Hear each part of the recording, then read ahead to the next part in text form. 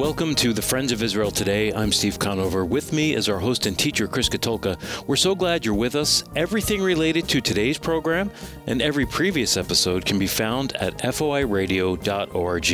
It's there you'll find trustworthy and accurate news on Israel and the Middle East. And while you're there, you can support our ministry by clicking on the donate button and help us continue teaching biblical truth about Israel and the Jewish people. Again, visit us at foiradio.org. Steve, we're starting a new series today, a series on the prophet Joel. It's only 3 chapters long, so we're going to take the next 3 weeks to go through the prophet Joel and to see what he has to say about what God's going to do in the future concerning the nations of the world and how they relate to Israel and the Jewish people. But first in the news, with Israel's 5th election in just 3 years around the corner, a recent opinion poll published by Israel's public broadcast found that the November 1st national election could have one of the lowest ever turnouts among Arab Israelis. A low turnout could shrink the Arab representation in the Knesset, Israel's parliament. Here's my take. Benjamin Netanyahu has the votes to win the Israeli election, according to polling data. Now, a weak Arab-Israeli turnout could be the boost Netanyahu needs to form a coalition government by a slim majority to become prime minister once again.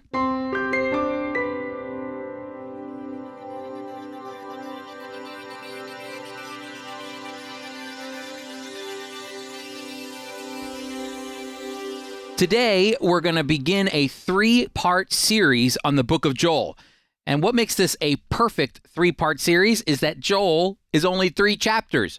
But these 3 chapters are full of both Israel's history and Israel's prophetic hope. Of course, today we're going to look at Joel chapter 1. But first, let's take a look at the dating and messaging of Joel to help us understand what this prophet has to say. Dating Joel is very difficult, actually, and full of various opinion among Bible scholars. Joel is one of the only prophets who actually doesn't tell us exactly when he was writing. Most prophets will give definite clues to surrounding events that they were speaking into. For instance, we know Ezekiel was an exilic prophet, writing from Babylon because he told us. And we know Amos wrote in the 8th century BC because he was writing during the reign of King Uzziah and Jeroboam. Joel gives us no clear and definitive markers to accurately date his book, so scholars look internally to try to pick up clues. Some date Joel as early as the 8th century BC, a classic prophet, pre-exilic, while others say it could be written as the exile was happening in the early years between 601 and 597 BC, while others date Joel beyond the exile, after the return, around the 4th or 3rd century AD. Now, here are some interesting clues. Joel seems to focus on Jerusalem, and the temple is still standing and functioning. Now, I tend to think that this was written in that time period between 601 and 597 BC. The enemy army is coming to punish Judah and Jerusalem for their sin, and Joel is not only receiving a vision for what's happening in the present time for Judah and Jerusalem, but also for a future time, a time that hasn't happened yet. Now, the theme of Joel is the day of the Lord. The day of the Lord is often associated with judgment. It's associated with Israel's judgment and restoration. It's associated with the judgment of the nations on how they're going to treat Israel and the Jewish people. And Joel is saying to Judah and Jerusalem that God has acted in the past, is about to act, and he will act in the future as well. Now let's jump into Joel chapter 1, a vision of locusts. That's right, locusts. And these locusts are really what Joel uses as an opening scene to try to get the attention of the Jewish people. Joel chapter 1, starting in verse 2, says this: "Listen to this, you elders. Pay attention, all inhabitants of the land. Has anything like this ever happened to you in your whole life or in the lifetime of your ancestors? Tell your children about it. Have your children tell their children, and their children the following generation. What the locust left, the locust consumed. What the locust left, more locusts consumed. And what other locusts left, more locusts have consumed." Now listen, locusts were known for the devastation and havoc that they brought in the ancient Near East. They would breed. Think about this: the locusts would breed in the Sudanese region, and then strike in February and March as they would migrate, following the winds either to Egypt or to Israel. Locusts can do some serious damage. They would consume. A locust can consume their own weight each day. The swarms could cover as much as 400 square miles, and 1 square mile could contain up to 100 million insects.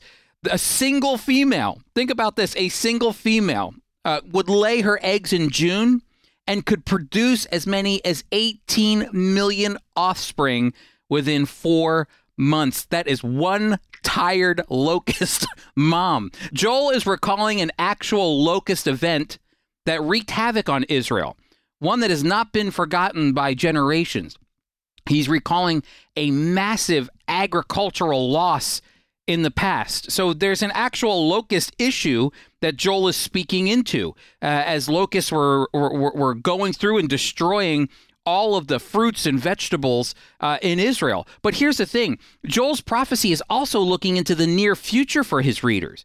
He's not only recalling a massive locust plague, Joel is also using locusts as an imagery of war, a metaphor to describe a more devastating, destructive force that's even worse than any locust plague that could come on the land. In the ancient Near East, locusts were commonly associated with armies coming to devour another land. Just listen to what Joel says in Joel chapter 1, verse 5, starting in verse 5. It says, "Wake up, you drunkards, and weep. Wail, all you wine drinkers, because the sweet wine has been taken away from you. For a nation has invaded my land, mighty and without number. Their teeth are lion's teeth. They have fangs of a lioness. They have destroyed my vines. They have turned my fig trees into mere splinters. They have completely stripped the bark and thrown it aside. The twigs are stripped bare." The prophet is calling on Judah and Jerusalem to wake up. The words drunkard actually has double meaning here.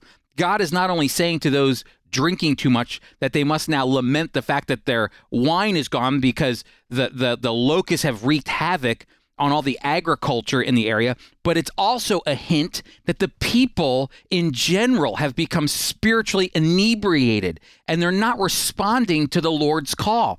They're drunk spiritually, and now an invading army is at their doorstep. That invading army is more than likely the Babylonian army. And what the Jewish people are witnessing as Joel is writing and warning them will be talked about for generations.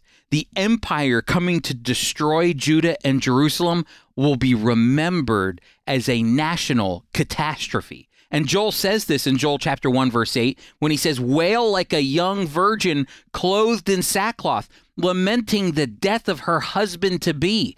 What Joel is comparing here is that this empire coming to strip the Jewish people of their homeland is compared to a fiancé whose husband dies before they even had a chance to get married and start a family. Now, there is a way out. God calls on his people to lament. God calls on his people to mourn. God calls on his people to repent and turn to him. Awaken from your spiritual drunkenness and return to the Lord. God calls on his priests to cry out to him. Listen to Joel chapter 1, starting in verse 13. It says, "Get dressed and lament, you priests. Wail, you who minister at the altar. Come spend the night in sackcloth, you servants of my God, because no one brings grain offerings or drink offerings to the temple of your God anymore. Announce a holy fast. Proclaim a sacred assembly. Gather the elders and all the inhabitants of the land to the temple of the Lord your God and cry out to the Lord. How awful that day will be, for the day of the Lord is near," which means judgment is near. It will come as destruction from the divine destroyer. Listen, Joel's people were wrought with problems. Locusts everywhere, and not a crop to spare. Temple offerings stopped. People either drank themselves into oblivion or they were praying. In such a disastrous time, God gave Joel a message: mourn and pray for help, but know that this is only a sign of worse things that are coming. And in this moment, complacency is not going to satisfy God. You know what will satisfy God? Broken hearts. As the prophet should, Joel leads the charge in a prayer of repentance. Joel chapter 1 verse 19 says, "To you, O Lord, that's Joel speaking, to you, O Lord, I call out for help. For fire has burned up the pastures of the wilderness. Flames have razed all the trees in the field. Even the wild animals cry out to you, for the riverbeds have dried up. Fire has destroyed the pastures of the wilderness." Listen, Joel was no fool. He knew exactly what was on the horizon for his people. But how did Joel know this? When we return, we're going to see exactly why Joel was urging the Jewish people to turn from their complacency, to turn from their sin and cry out to God. But before we do that, we want you to be able to dive deeper into the book of Joel, because it's going to open your eyes to not only how God is going to use Israel and the Jewish people and how God's going to judge Israel, but also the great prophetic hope that Israel has as well, and also how God is going to speak to the nations and how they treated Israel and the Jewish people. We want you to dive deeper, and the way that you can do that is by getting David Levy's book, Joel. This is a fantastic resource on learning more about the prophet Joel. So what lies in store for the nations of the world? Learn what God has planned concerning the destiny of the nations as they relate to Israel in the day of the Lord. The book Joel, illustrated chapter outlines and graphics will give added insights into the timely and dynamic book of Joel, which is surely one of the most neglected and misinterpreted books in the Bible. Steve, we really want our listeners to get a good grip on this fantastic prophet. It's only 3 chapters long. How can they get their hands on the book Joel by David Levy? Yeah, Chris, anyone that has been around the Friends of Israel knows David Levy. He's a trusted teacher for many years with our ministry. And Joel, the Day of the Lord, is available in print, or you can get it as an ebook. We'll have a link at foiradio.org. There you can purchase or find out more about Joel, the Day of the Lord by David Levy. That's foiradio.org.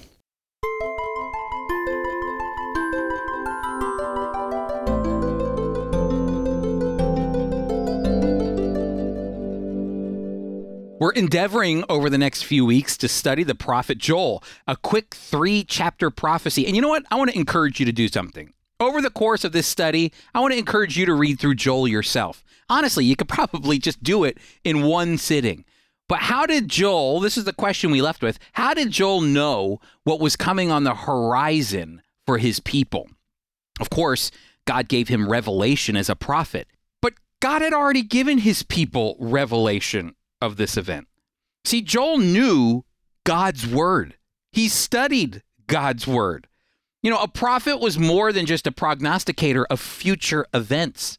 A prophet was used by God to communicate his word in various real-life situations.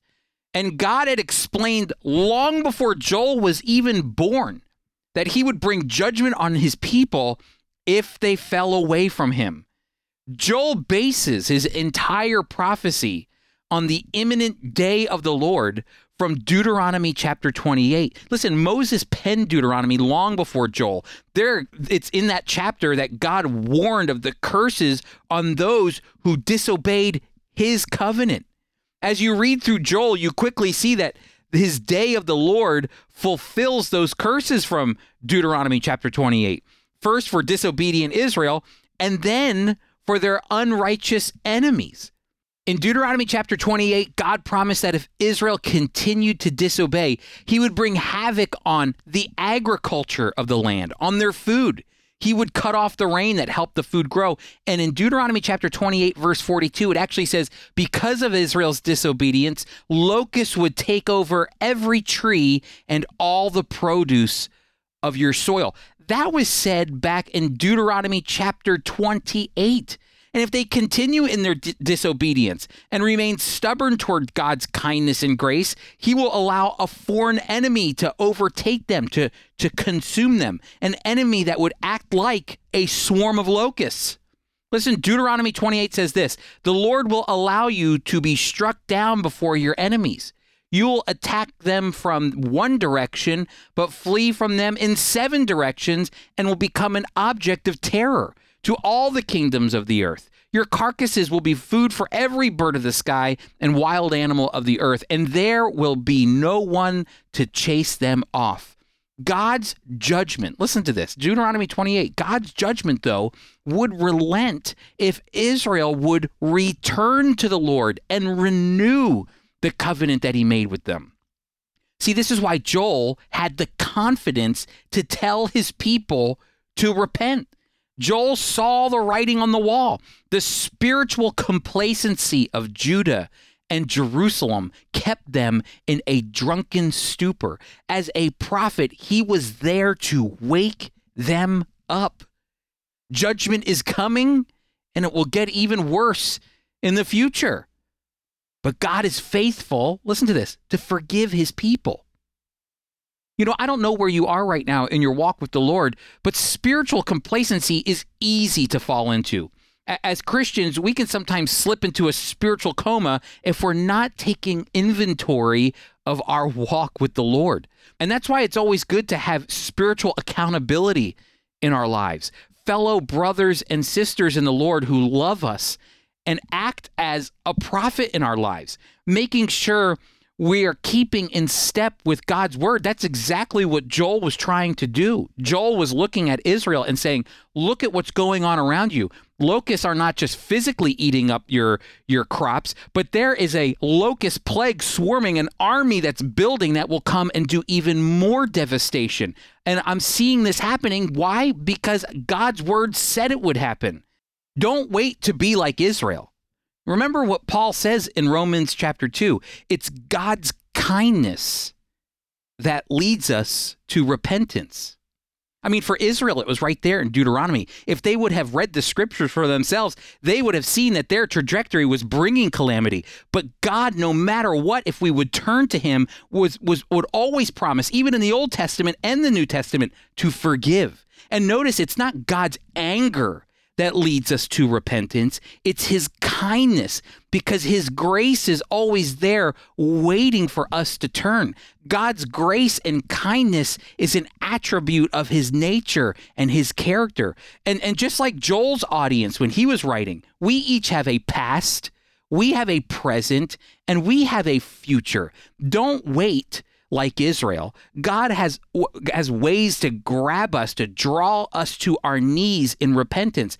But there is one thing for sure, my friends. God is waiting for us to call out to him so he can shower us with his grace. Hey, you know what? Make Joel's words an anthem for your life today. Do you remember what he said for himself and his people? To you, O Lord, I call out for help. Make that your prayer even today. Israel, on the verge of becoming a state, a teenage Holocaust survivor arrives on her shores alone. His name is Zvi Kalisher. Little did he know his search for a new life in the Holy Land would lead him to the Messiah. Zvi, enthusiastic to share his faith, engaged others in spiritual conversations, many of which can be found in our magazine, Israel, My Glory. While Zvi is now in the presence of his Savior, his collected writings from well over 50 years of ministry continue to encourage believers worldwide. Now, Apples of Gold, a dramatic reading from the life of Zvi. The Lord Jesus said, "When they bring you to the synagogues, do not worry about how or what you should answer or what you should say. The Holy Spirit will teach you in that very hour what you ought to say. I praise God this truth strengthens me as I witness for him in the land of Israel." On a pleasant Sabbath recently, I took my son's dog out for a walk. And as I was walking, an Orthodox family with many children approached me. and the children began to play with the dog, and their father was happy to see them having such a good time. As we watched his children, the little dog occupied himself by chewing on the tassels of the man's prayer shawl. I did not notice what the dog was doing, or I would have stopped him, and while I had a good laugh about the situation, the man became angry. He said, "I have made a great sin by allowing your unclean dog to defile my long tassels. He ate my most holy possession." I responded, "Your tassels were never holy. If you know the Jewish scriptures, you should know in Numbers 15:37, the Lord commanded the Israelites to make tassels on their garments to serve as a visual reminder of his commandments. But God never said they were holy. He wants you to look at them and remember what he expects of you." The man asked, "How do you know what the Lord expects of me?" I replied, "He wants you to keep his commandments. Joel 2:13 says, 'Rend your heart and not your garments. Return to the Lord your God.' Your tassels are more important to you than your faith in the Lord, but your faith in him is more important to God than your tassels. I will be happy to purchase more tassels for your prayer shawl, so people can see how holy you are on the outside, but that will not affect your heart's attitude toward God." He became extremely agitated and said, "As a Jew, you should know it is our obligation to wear tassels on our garments." I replied, "Receiving the Lord as your Savior is more important. Why keep his commandments if you do not understand why you are doing it?" In time, he became calm and eventually said, "Now I know with whom I should be spending time. It will be a privilege for me to visit you on my way home from the synagogue. Perhaps I can bring a lost soul back to God." I let him continue for a while, and then his attitude changed abruptly when he sensed the irony in someone like him trying to bring another back to God. He told me he used to be a drug addict, but said he had repented. I prayed silently and then said, "You must open your heart before the Lord and ask for the forgiveness of your sins." I thought this would make him angry, but instead he asked in whom I placed my faith and how I had come to believe as I do. And for the next hour, I had the great privilege of telling this Orthodox Jewish man how I had found Jesus. Who would have thought a little dog could pave the way for such an opportunity? This was a work of God. Perhaps someday he will discard his tassels and place his faith in God, not in his garments.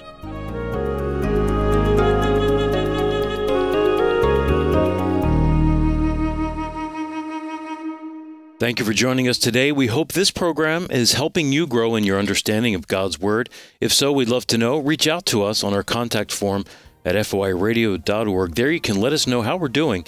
It's foiradio.org.